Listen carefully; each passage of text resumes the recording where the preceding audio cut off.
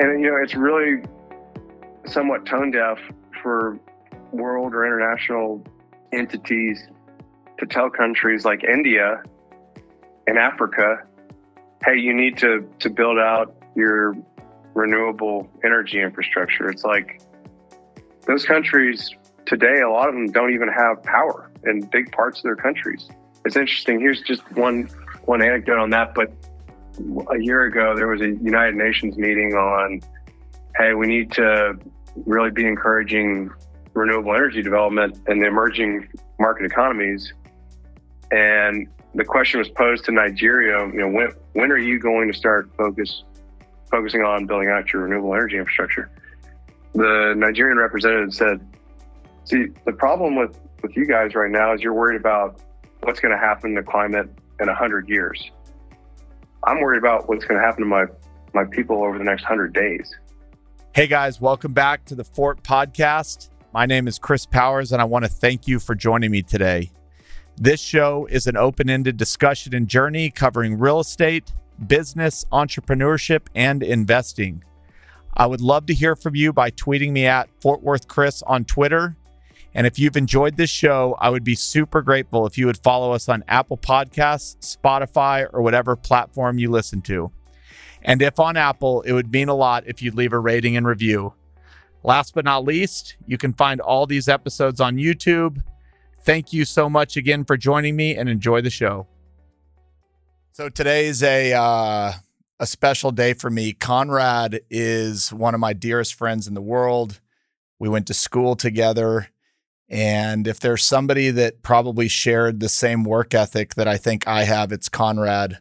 We went different directions. Conrad got into the energy industry. I got into real estate. But Conrad's one of the smartest people I know on the topic of energy and oil and gas. And so today's going to be awesome. Conrad, thanks for joining me. Thanks for having me, Chris. Looking forward to this one. All right, let's just kind of set the stage. You got into energy investment banking right out of school, and God bless you, you're still in it.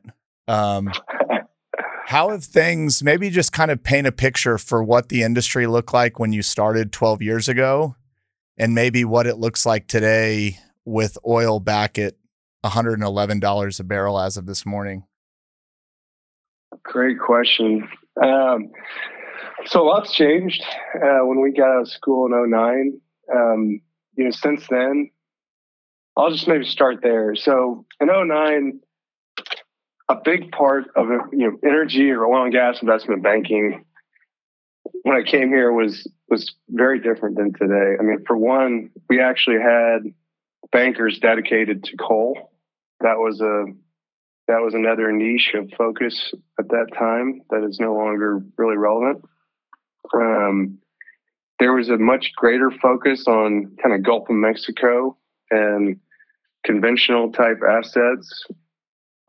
Shale and the unconventional plays were all still, essentially in their infancy. So that evolved quickly since then. But in 2009, 2010, 2011, a lot of those plays were still very early days. And when I look at what deal flow was back then versus today, there was a lot of excitement in shale. There was a lot of excitement without a lot of data. And so I recall, us bringing in international joint venture partners to some of the domestic operators and selling really large, shale acreage positions with very little data. We'd have an example of this would be Chesapeake's Marcellus or Appalachian business.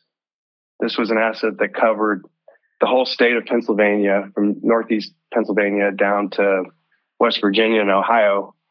And we had one type curve in that model that was presented. And today it'd just be very different. Today we're encumbered by data. There's tons of wells.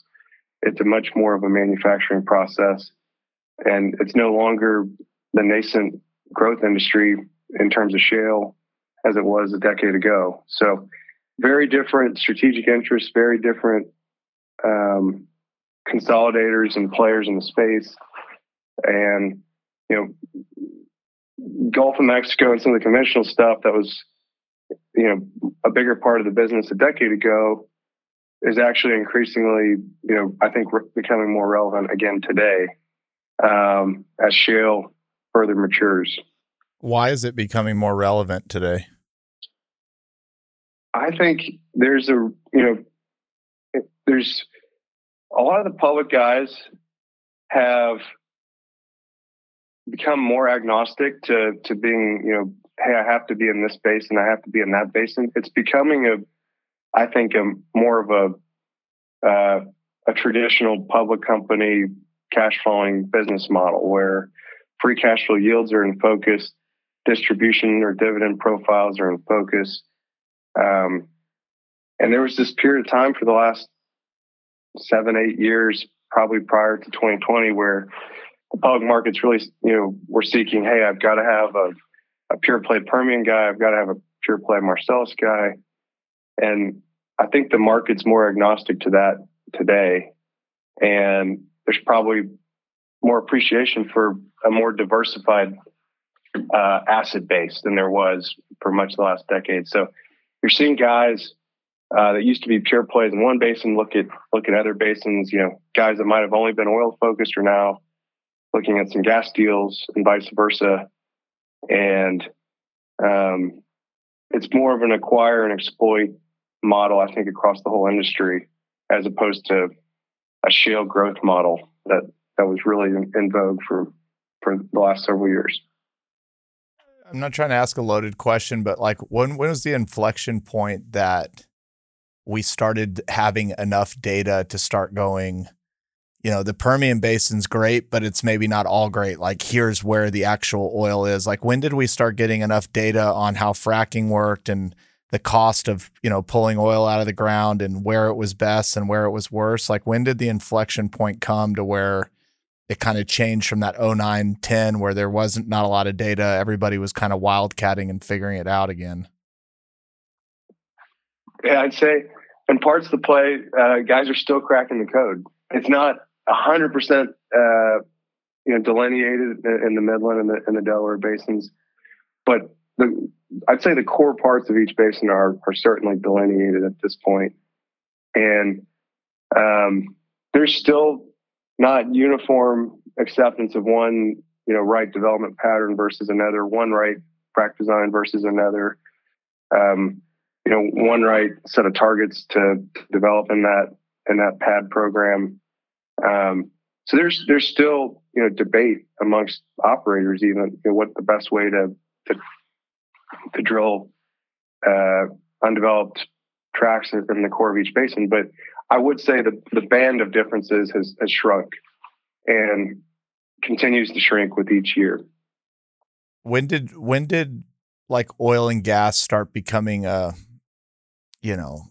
call it a tough word? When you got started, again, there was a lot of excitement. We've been through this period, call it over the last 5 or 6 years, where, capital's starting to flee. When did that kind of start? And then I want to get back to where we are today at 111, where, we need some production and we need it quick, but there's this whole narrative that oil and gas is bad for the world, and you've kind of been at the center of it. So I want to get into talking about kind of capital flows. Yeah, very, very good question. So clearly there's been capital flight out of the space. You can really see that when you look at the share price performance over the last several years, and a lot of the energy focused investors' performance, which a lot of that's publicly available. If you look at pension disclosures and endowment disclosures on their returns, they'll disclose, hey, here's how this investment and this fund did versus that fund. The returns in the sector were abysmal for the better part of the last decade. And I'd say a lot of that was growing pains. Guys figuring out the right way to develop their assets. A lot of that was the industry being a victim of its own success. We went from a period of, when we were in school, oil and gas were commodities that were scarce, and there was a finite amount known in the world of hey, there's this much available. And then conventional plays, rapidly changed a lot of that. And we went from, a world of those commodities being scarce to a world of who's the lowest cost producer.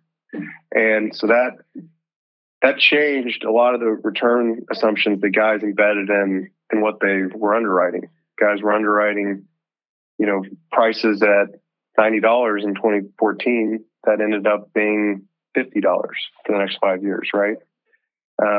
Same for gas. Guys were underwriting $5 per MMBTU gas decks, $4 per MMBTU gas decks, and they were realizing $2.50 or $3 over the next 5-year period. So, price has a way of making guys look smart or dumb, depending on what happens there. And I think poor returns is first and foremost the reason for the capital flight, but obviously the energy transition has been a big part of it too. I think that's been more of a convenient excuse than a real reason for inadequate capital availability. Because you look at there's plenty of capitalists out there that'll say, hey, if I have a good return, this is a very relevant sector and it's not going anywhere for a long time, I will invest in this. If you have poor returns, though, it becomes a lot easier to kind of tie the green narrative into what you're saying and make it less of a focus. But going back to the original question, when did I start seeing that capital flight? I really started seeing it in late 2018, 2019. I was on a road show for a SPAC, and we were out trying to raise a pipe to get a deal done. And we had a great lineup of meetings, but there's just a lot of guys that have been burned in the space. You have 100 meetings with investors, and you start to notice when 70 or 80 of those meetings there are guys saying, wow, I've just lost so much money. And at that point, you're trying to build a book around the last 15 or 20 names that haven't told you no. And that's tough. And so I think that the current price environment could start to change that. I frankly get worried when we see this much volatility, when prices move this fast. That has a way in oil and gas of, being a precursor to a sharp drop in prices. I do think that this time is a little different, though. And by what I mean there is the excess deliverability of OPEC, of the global producers, is at a historically low percentage point relative to global demand. And quite simply, the global industry has not invested enough capital, due in large part to a lot of this capital flight, and due in large part to a lot of the international state oil companies or IOCs, increasingly allocating capital to renewables and transition efforts. That is going to exacerbate this supply and demand issue we're seeing today. And then you put on top of that, you take out the second largest exporter in the world for oil exports, Russia, with the ongoing conflict, and you could really have a near-term price spike that I don't know where the ceiling is. Like north of 200, or you really don't know where the ceiling is? I really don't know where the ceiling is, because the demand is fairly inelastic. It's different than most supply demand curves you look at. You say, hey, move up the price twofold, and guys are going to use half as much of it, or maybe 60% as much of that product. Oil's different. Gas is different. It's much more inelastic. You can double the price, and guys will sacrifice other parts of their consumption budgets and still fill up their tanks. So it is a price does impact the marginal demand, but the marginal demand is a fairly small part of the pie. Can you speak to how undercapitalized we are? Like, where maybe should we be and where are we? Absolutely. So over the last decade, global upstream CapEx has averaged, depending on what source you look at, somewhere between 600 and 700 billion a year. Global upstream CapEx. That's, exploring and developing new fields, new production, new reserves. That number for the last 2-3 years has really been closer to half that, 300 to 350 billion. So you look at, I talked about how in 2018, 2019, you really started to kind of feel the capital flight. And if you look at just kind of global upstream oil and gas CapEx, that number in 2020 was just over 300 billion. In 2019, it was something similar. So that's really where you've seen global E&P CapEx fall off a cliff. And the difference is not played itself out in full yet, right? I mean, we've had Guyana, which was a major discovery by Exxon Hess. And outside of that, in the last 5 years, there hasn't been many major global discoveries. The U.S. can grow production a little bit from 12 million a day. Where we're at right now, we can get up to 13, 14, maybe. But you really need institutional investors to tell public operators, go increase rate. And they're not telling them that right now. Right now, they're saying, increase my dividend, increase my buyback. And the publics are maintaining really strong capital discipline. They're really adhering to that, which is different. That just wasn't the case in the last boom cycles. When prices would go up, guys would increase rig count, and free cash flow would essentially be the same as in bad years, right? This cycle is different. Guys are saying, hey, I want to maximize free cash flow. And this excess oil price dollar is going to my investor. It's not going to my drill bit. So is that good for the consumer? It's good for the investor. I think that the consumer is about to be in a world of much higher energy prices, both oil, gas, in all forms. And Europe's at the front end of this. I mean, so, Europe has tied a lot of their energy security with natural gas to Russia. And even before this Ukrainian conflict, I mean, this last winter, you saw natural gas prices in Europe reach $40 per MMBTU. You put that on an oil equivalent basis, that's $240 a barrel. That's to heat their homes. That's expensive, right? And I mean, you ask, where's the cap on oil prices? I'm not sure. And I think that the macro intermediate picture for where supply is going to be is really challenging. I mean, we talk with the majors all the time. The cupboard of exploration projects and big new fields coming online is very low. It's very light.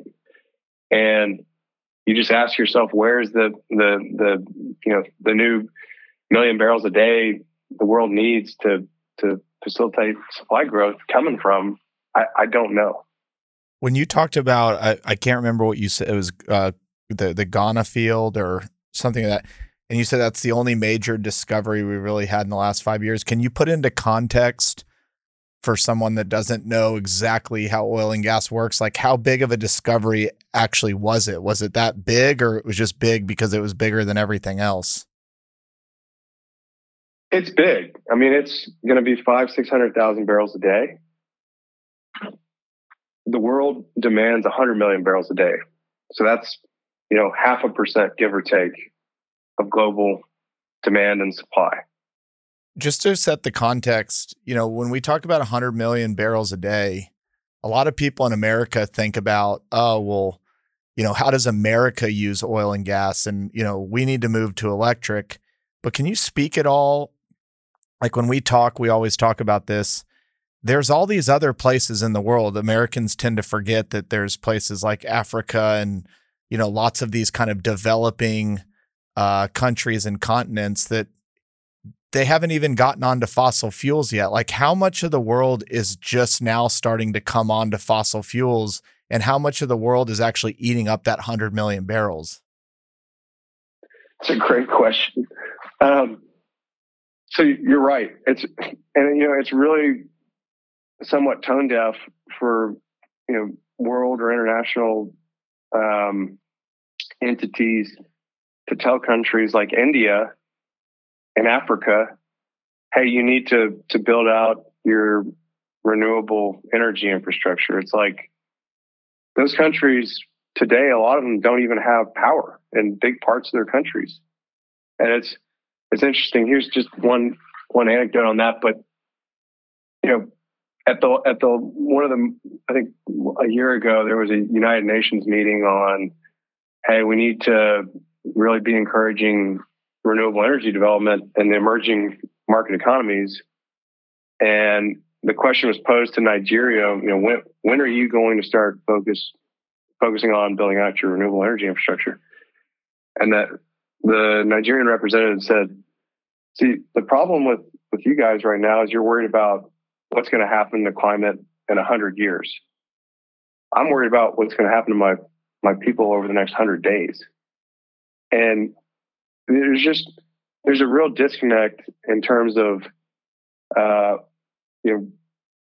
attendees to the Paris Climate Accord, and then where a lot of the emerging market economies are today that lack basic necessities we all take for granted.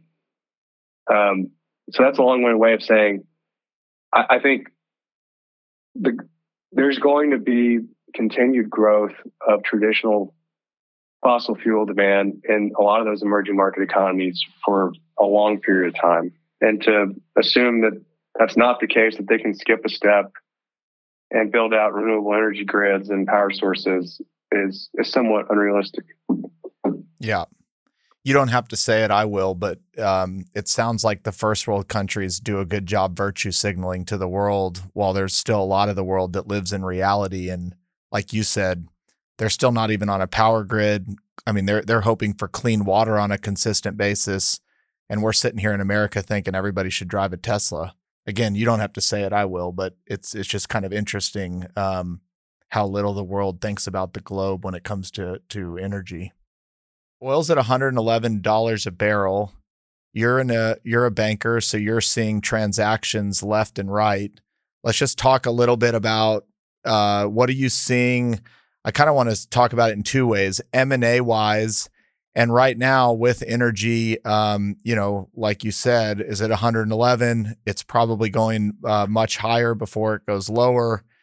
It would seem, if as a finance guy, there's a lot of good deals to be done right now. So let's just start with kind of M&A activity, and we can talk about midstream, upstream, whatever you want.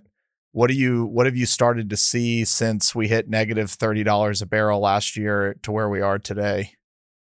It's a great question. I think deal flow certainly picked up in the last, Q2 through Q4 of 21, and continues to be very active in upstream in particular.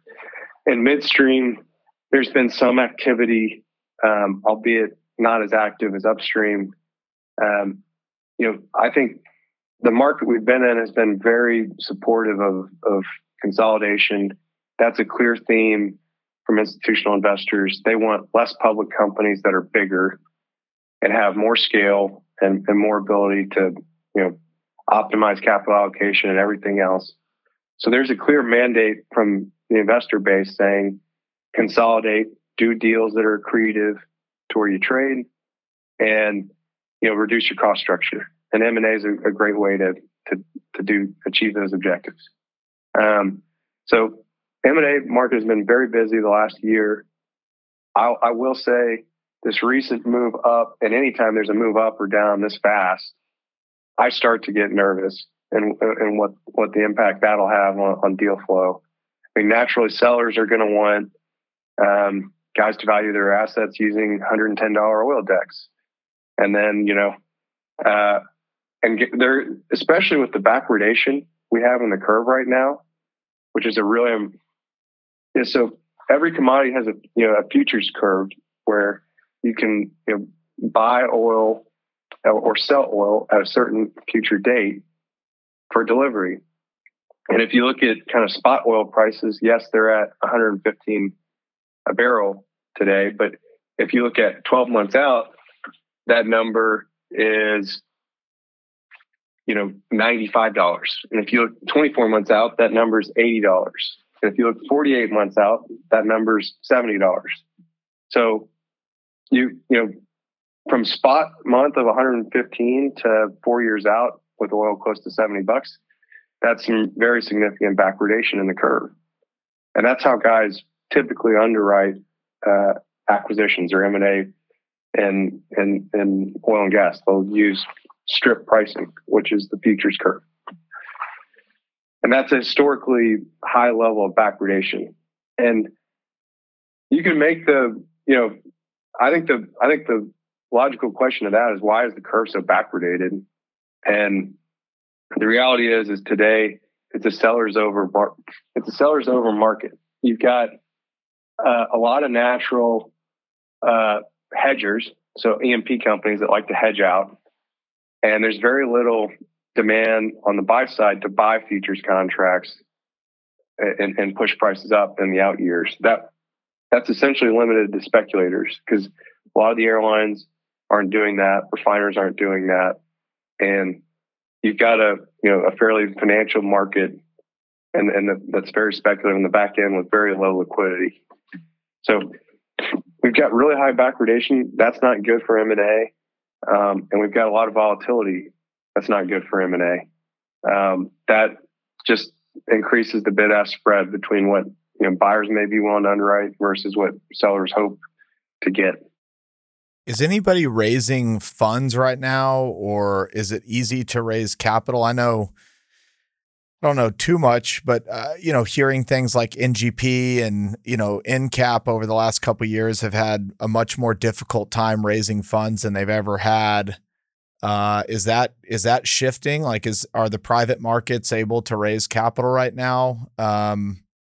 You saw Larry Fink come out not too long ago and kind of reverse course on his thoughts on ESG and, letting capital flow into oil and gas. Is there positive momentum that capital's coming back into the space? Maybe that's my question. Great question. Yeah. I think the sentiment around private equity firms being able to raise money is better today than it was a year ago. That's a fact. Are the fund sizes and targets going to be as large as they were 2, 3, 4, 5 years ago? The answer to that is likely no. But several of the largest energy dedicated funds are out raising funds, and I expect some of those to be some fairly big numbers. I'd say the biggest change in kind of capital flows has probably been the source of the capital flows. Historically, endowments played a very meaningful role in a lot of private equity funds. Most endowments have likely permanently fled the space. There may be some that come back, but endowment capital is certainly more challenging to raise in oil and gas. There's just an immense amount of social pressure in a lot of those institutions today against fossil fuels that didn't exist historically. So that's a major source of capital that's largely exited the space. Pensions are still very active investing in oil and gas funds, and I'd expect that to continue. There'll be certain state pensions in certain areas that may have more social pressure than others. But you look at CalPERS and CalSTRS, the two biggest pensions in California, and they're both very large oil and gas investors. So will that hold? That's TBD. And then you look at the other large source of private equity fund dollars, and that's really sovereign wealth funds. And I think what you're seeing from all the private capital sources, endowments, pensions, sovereign wealth funds, family offices, foundations, they're still investing, but they're investing in less funds, and they want more flexibility in how they invest. And I think the private equity firms are tailoring their fundraising efforts in ways to appeal to their largest investors. There's a fund out there today that's raising capital that's going to effectively have silos where LPs can participate at their desired level in different silos. What would those silos be? There'll be an upstream silo, a midstream silo, an energy transition silo, and they'll basically say, look, if you don't want to invest in upstream, here's energy infrastructure / midstream, and here's my transition silo. And they can still commit to those two. Or if someone is open to still investing in upstream and doesn't want or buy into the transition, investing thesis, they can invest in just that, or they can invest in all three. But you're seeing funds give LPs more flexibility in how they invest in the space, because the one size fits all, hey, I'm going to go raise, $5 billion fund and, kind of blind pool where that goes is less desired by LPs today. There's a less uniform interest in how guys want their capital invested. And is it fair to say that the ESG kind of viewpoint on this is fossil fuels are bad because of climate change? Is there any other, besides climate change, is there any other reason that ESG is kind of pulled back the folks that are interested in this industry? I think that's the largest culprit, right? It's just, hey, I want to, invest in a way that adheres to the Paris Climate Accord. I want to achieve, net zero on carbon emissions. Mm-hmm. So that's the biggest driver of some of the disinterest in fossil fuels from ESG-minded investors. Can you speak at all to kind of labor and employment, maybe both on the upstream, midstream, but really what you're seeing in oil field services? Have a lot of people left the industry? Where are all these people? What does it look like right now if you're trying to hire people in oil and gas, no matter what sector you're in? I'd say, I'll just start with our group because as a specific anecdote, the Jefferies Energy Investment Banking Group has never been larger. We've got 112 people in our group. I think most energy focused investment banks are certainly looking to grow in this market. I think upstream companies are hiring opportunistically, but everyone is probably more acutely focused on G&A and cost structure than they were in past cycles. The service industry side is certainly in a hiring mode right now, playing catch up. And we're seeing cost inflation across the board. When oil prices go up, people don't always get this point, but the correlation between kind of service costs and oil prices is very, very high.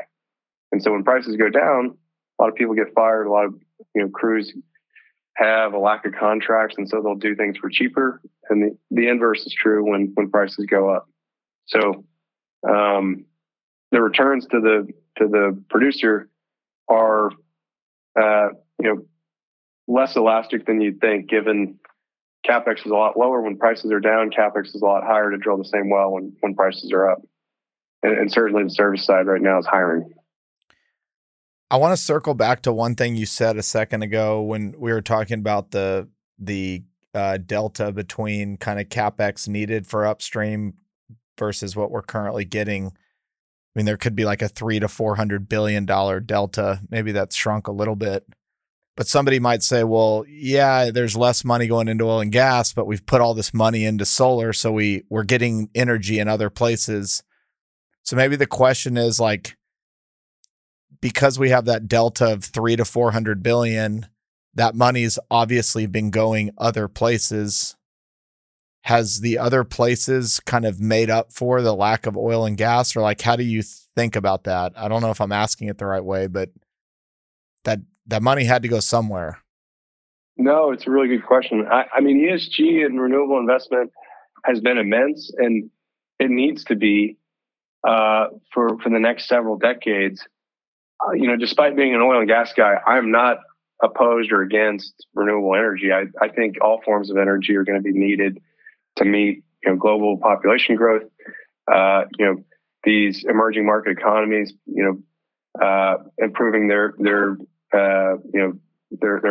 lifestyles, and that capital is productive. It's at, granted, a much lower return, and we hear it directly from a lot of the majors and state companies we work with that invest in renewable projects, and we also have an ESG arm in our group as well.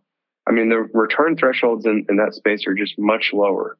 And, one anecdote from a major state oil company is, look, we'll invest in those types of projects, even if it's low single digit type returns, because we have to. And that's what, our stakeholders require from us today. There's been some public companies that have done that more forcefully than others, largely majors. And I think investor reception to that is still mixed. You could make the case that it's been poor, because some of the guys that have done that the most have actually traded at depressed valuations. So, yes, that capital is productive. It's not directly replacing the demands for oil, though. I mean, the reality is, and not a lot of people appreciate this, you could take every internal combustion engine car off the road in the world, and oil demand would be in a similar place as it is today in 40 years, just off other demand sources of oil. So, that's something a lot of people don't appreciate. Of the 100 million barrels a day the world demands for oil, only about 35 million barrels of that is for cars, for consumer mobility. Much of the rest of the demand is jet fuel. It's asphalt. It's petrochemicals. It's other derivatives. It's ships, cargoes. So there's a number of sources of demand, and cars and consumer driving is just one of the sources to the pie. But at a macro level, we've certainly underinvested the last several years, and I think any long-term demand forecast you look at for oil, even the most bearish forecasts, still project somewhere between 90 and 100 million barrels a day of demand in 50 years. The commodity is not going anywhere. And anyone that thinks we'll be off oil in 10, 20, 30 years has not studied the data. Is there any bear case in the short term other than capital shows back up? We drill a ton of oil, supplies pick back up. Obviously a global recession or anything could slow demand down a little bit. But if somebody said to you right now, like, what's the bear case for the price of oil, not the economy, but what is the bear case for the price of oil over the next 5 years? What would you say? That's a hard one because I'm such a bull, and I don't normally take a stance on price, but it's hard not to be a bull right now. I think the bear case, if you were to have one, would be, there's some breakthrough disruptive technologies that emerge that aren't known today, right? Like, could there be, battery technology that's developed for airplanes? Could there be replacements at a large scale for plastics? That doesn't require oil. Could there be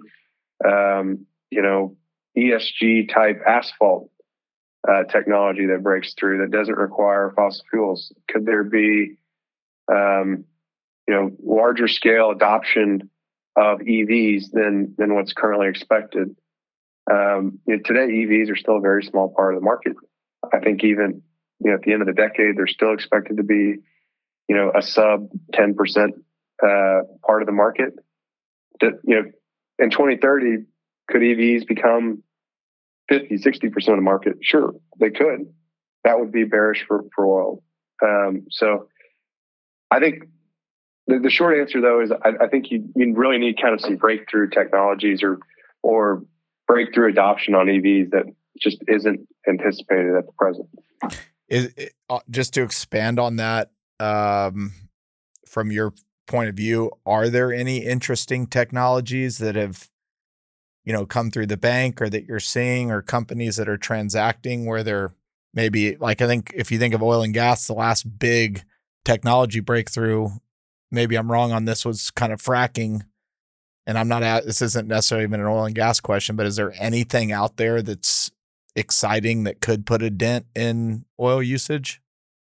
I think probably in that camp, one of the most exciting things being tested right now is probably alternatives to lithium ion batteries, because that's the biggest problem with renewable energy, really.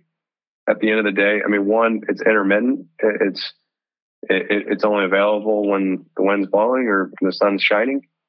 And so it's an intermittent power source that effectively requires utility scale or very large scale storage for it to have practical use in the grid. And that's something that a lot of people don't appreciate. Power storage is something that's still very challenging to do at any real scale. And there's I think some emerging tests and alternatives to lithium ion batteries that could allow for much more significant storage of power. And that, to me, would be a pretty big game changer. I mean, the biggest batteries in the world today can only hold minutes or seconds of power demand in their regional areas. If you had an alternative to lithium ion batteries that allowed you to hold days or weeks of power at a large scale, that would be disruptive. That would make the ability to supply EV demand at a large scale much more actionable. Okay, on Russia and Ukraine for a second, do you have any data on, like, by the what we're living through right now, what that conflict is doing to the world, albeit how much energy is being withheld right now, or how is that situation actually impacting the world, like, today? In terms of oil markets, or in terms of just in general? Just in general, from an energy perspective. Obviously it's, there's a lot of people that depend on that energy. I'm sure a lot of the majors have, fields in Russia, and now they're having to maybe take a stance. But, like, is there anything interesting that you're seeing that's like, because this has happened, this is what's going to happen in the market? And maybe if you have any forward-looking thoughts on how this extrapolates, even if the war ended, as we're speaking. Yeah, I mean, I think what you've seen is a lot of the majors and international producers that have holdings in Russia, they've said, look, we're going to stop all further investment, and we're going to seek to divest those as quickly as we can. I mean, it's obviously going to be a buyer's market for those assets, because there's not going to be a lot of risk appetite to say, hey, I'll go buy shares or interest in Russian oil production. But I think I wouldn't be surprised if there's some hedge funds out there that look at those investments as, hey, this could really turn around if Russia, if there's a ceasefire and relations with them normalize in the international community. So I think, your first question, though, would be, I think the biggest near-term catalyst you could see as it relates to Russia and the oil markets would be if the U.S. administration puts a ban on oil exports from Russia. That's already effectively happening without them putting a real ban on it, because there's no ships that are willing to pick up Russian oil right now. So that's why you're seeing this rapid rise in oil prices. at the front end is because guys are effectively, pricing the market without Russian oil exports today. But you put the official export ban in place, and I think there would be a further spike in prices. How big is Russia in relation to like the oil market? How much does the world actually depend on them? Any kind of key data points that come to top of mind when you think of how important Russia is in this whole puzzle? Very important. I mean, very, very important. I mean, the three biggest oil producers, and really the big three, everyone else after these first three is much less relevant, but it's Saudi Arabia, Russia, and the U.S. And they each make, give or take, 12 million barrels a day right now. So that's 36 million barrels a day. That's, more than a third of total world oil production. And so you look at who are the biggest exporters. The U.S. exports very little. Saudi Arabia is the biggest because their domestic demand is much smaller than what they produce. But Russia is the second biggest exporter in the world. So they have, somewhere, give or take, around 8 million barrels a day that's exported globally. You take those 8 million barrels a day out of the global market because no one wants to buy them or because they're sanctioned, and that is going to have a very dramatic effect on the price of oil. Who is the largest consumer of oil? Is it the United States or is it China or India or neither of them? Today, the U.S. is still the largest consumer of oil. The U.S. is not the largest consumer of energy. That would be China, but China is expected to eclipse U.S. oil demand here in the coming years. Can we talk about nuclear for a second, if you have anything to say on it?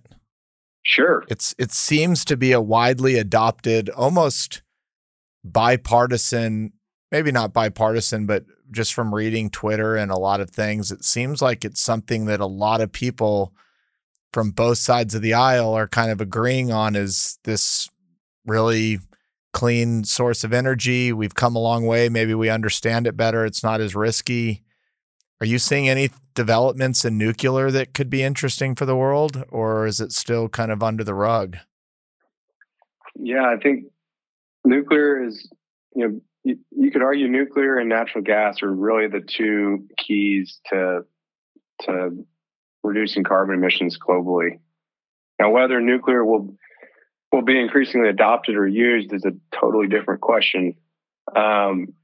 A lot of countries, there's real political pressure not to not rely on nuclear power. France probably has the most nuclear power as a percent of their power supply of any country in the world, and it's a very, very clean source of power. It's Bill Gates has a book on nuclear power. He has a documentary too. He's firmly of the camp that it's the key to reducing carbon emissions globally. It's clean, it's predictable, it's a base load, so it's not intermittent, and it's a very good use of power. But it's been troubled by historical events that have created a lot of political sensitivity around nuclear power. Chernobyl power plant explosion in Ukraine is the best example of that. I mean, that was the worst nuclear disaster, nuclear power disaster of all time. So there's certainly a lot of political sensitivity around nuclear power. There's been a lot of investment in trying to build mini nuclear reactors and power plants. I think that's a promising front. And I'm in the camp of we need all forms of energy to meet global power demand, and nuclear should absolutely be a big part of that puzzle. And is it fair to say the reason why nuclear is not moving at the speed it should is because people still remember Chernobyl and Ukraine? It's like the disaster that occurred from that is what stopped it, or what are the other reasons why something that seems pretty logical is not getting done at scale? It's not isolated just to that. This happened in Japan as well. This is something that there's a number of bad nuclear power events over the course of its history. So, safety in that power source has got a mixed track record. But I think technology and safety today is much better. There's just a public opinion kind of reluctance to rely on it. I think, there's real pressure in New York right now, for instance, to decommission their nuclear power plant that's 30 miles north of Manhattan. I mean, I think a lot of people say, I don't want to be near it. And so you then get forced into, well, where can I geographically put this? And it's still a bit of a political football in the court of public opinion. I want to bring it back to oil and gas, and then we'll get down to the last few questions. But are there any basins that are coming back online that have been asleep in America for the last, call it 4 or 5 years? Or basins that have been sleepier than others? Is every basin kind of rocking and rolling right now, or are we kind of still sticking to the Permian and a few of the ones that are a little more predictable? The Permian is the one that matters the most, and that's where the largest amount of strategic interest and demand is. It's also generally the lowest cost oil focused basin in the U.S. So it's very much the center of gravity and the domestic oil and gas markets. On the gas side, Marcellus and the Haynesville are really the 2 points of activity and focus. The Marcellus is somewhat plagued by egress issues. It's hard to get gas out of the basin. So growth in that basin is somewhat limited and governed by the existing FERC regulated pipes that can get gas out of the state. And the current administration and state pressures around new export pipes out of the state are really tough. So that's not likely to change in Appalachia. Haynesville is near the Gulf Coast demand centers. It has much more growth potential relative to Appalachia, and so you've seen a lot of M&A activity in the Haynesville in the last 18 months.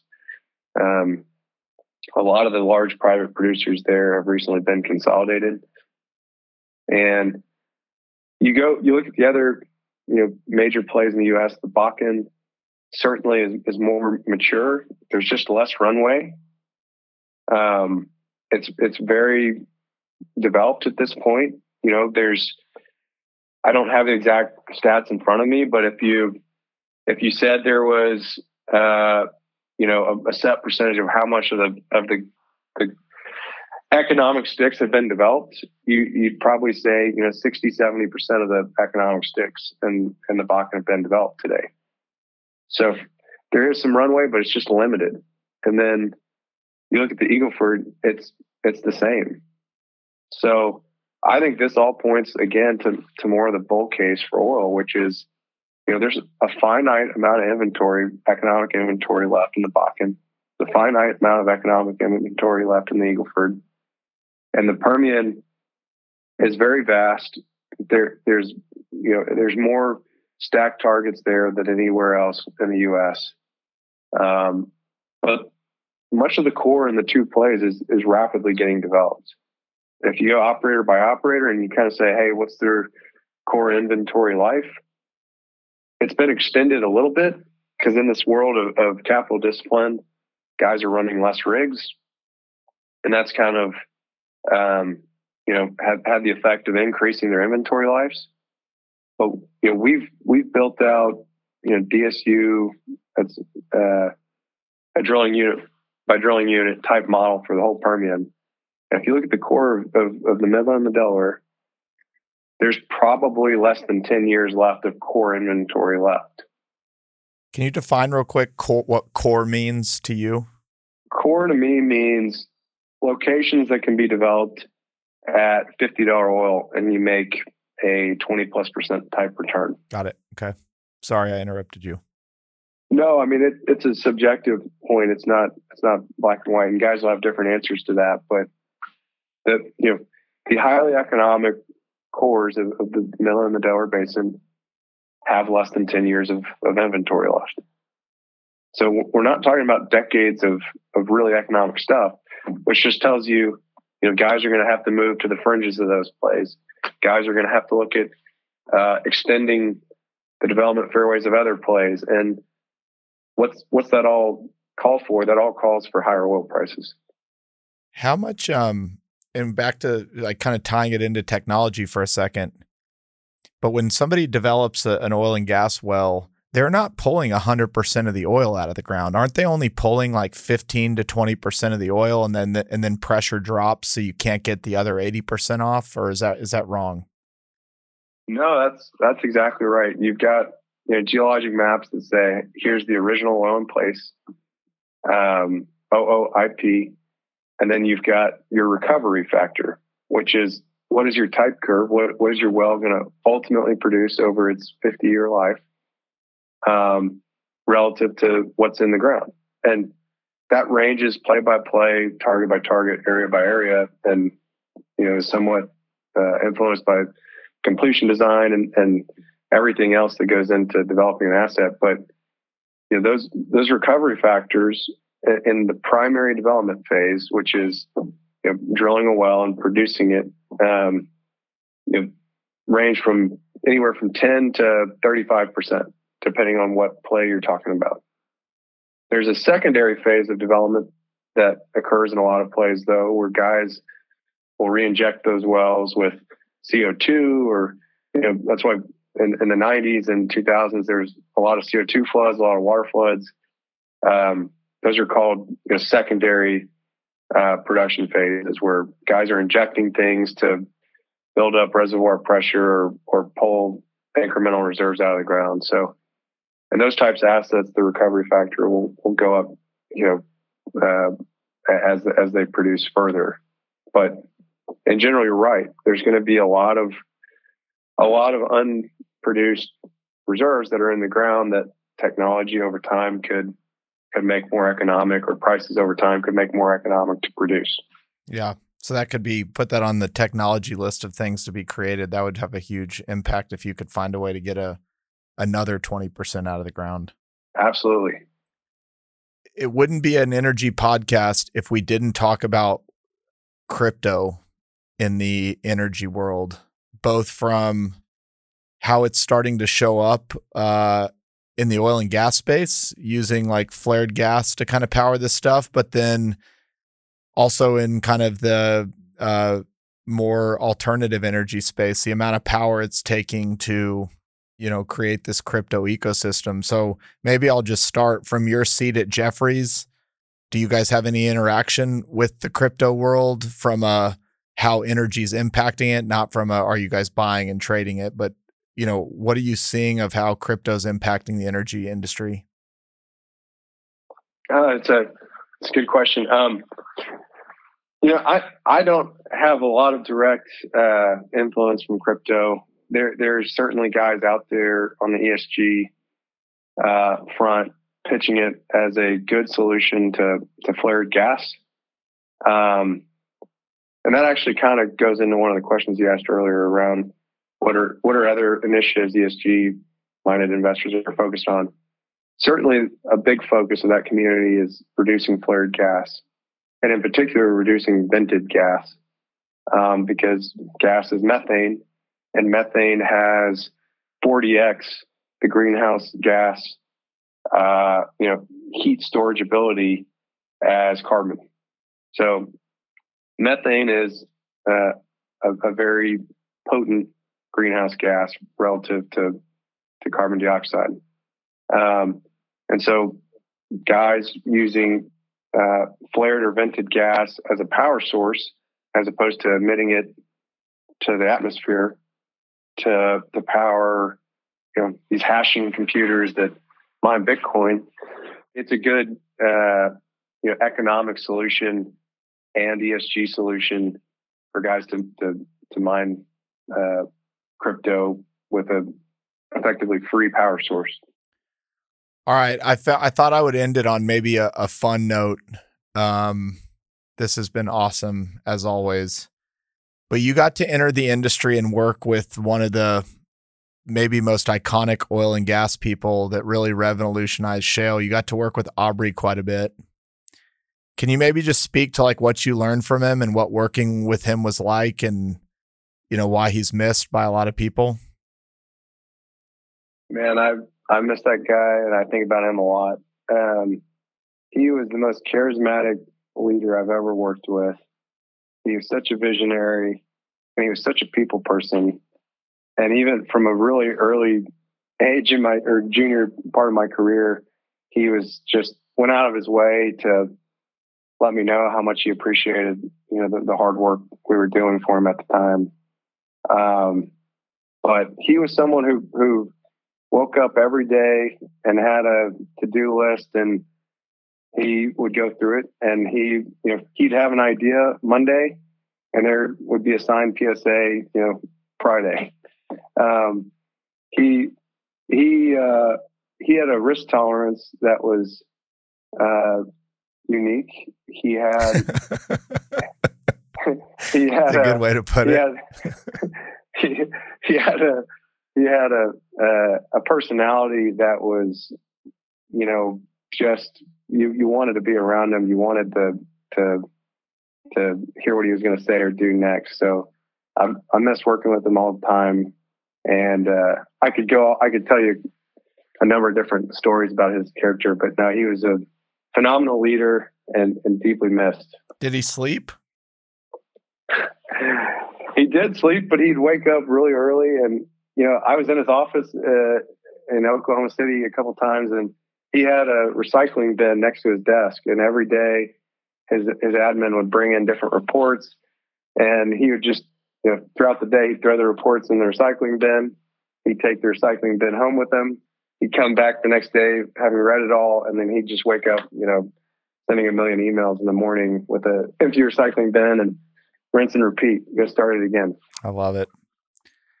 All right, man. This was awesome. I'm lucky that I get to hear it from you one-on-one off the podcast, but we nailed it. Energy's, it's an interesting world, what we're going through. And I'll just leave it to you, and maybe you have something, maybe you don't. If you were to leave the audience with something to think about, is there anything like kind of on your mind that we haven't covered, or maybe a data point or something that could leave people thinking? I think if it wasn't already clear, you could probably hear from me through the interview that, fossil fuels aren't going anywhere. Gas in particular should be considered a solution, not a problem. And the long-term carbon objectives of everyone. You look at what the U.S. has done from coal to gas conversion over the last decade, and it's remarkable what it's done to reducing carbon emissions. If that could be applied in China and India and other places where there's a ton of new coal power plants coming on, carbon neutrality is not something that's impossible to achieve. I think fossil fuels will be a part of the long-term energy picture, and guys should not view gas as a dirty commodity. It's a clean commodity that really changed the U.S. picture, and it can change a lot of other countries' pictures rapidly too. I love it, man. Thank you so much for your time as always, dude. We knocked it out of the park on this one. Awesome, Chris. Well, appreciate the time, and thanks again. Hey everyone, it's Chris here again. Thank you so much for joining me on this journey. If you enjoyed the show, please follow the show on Apple, Spotify, or subscribe on YouTube. Thanks again, and I'll see you on the next episode. Chris Powers is the founder and chairman of Fort Capital LP. All opinions from Chris and guests of the Fort podcast are solely their own and do not reflect the opinions of Fort Capital LP. This podcast is for informational purposes only and should not be relied upon for real estate or investment decisions. The Fort with Chris Powers is produced by Straight Up Podcasts.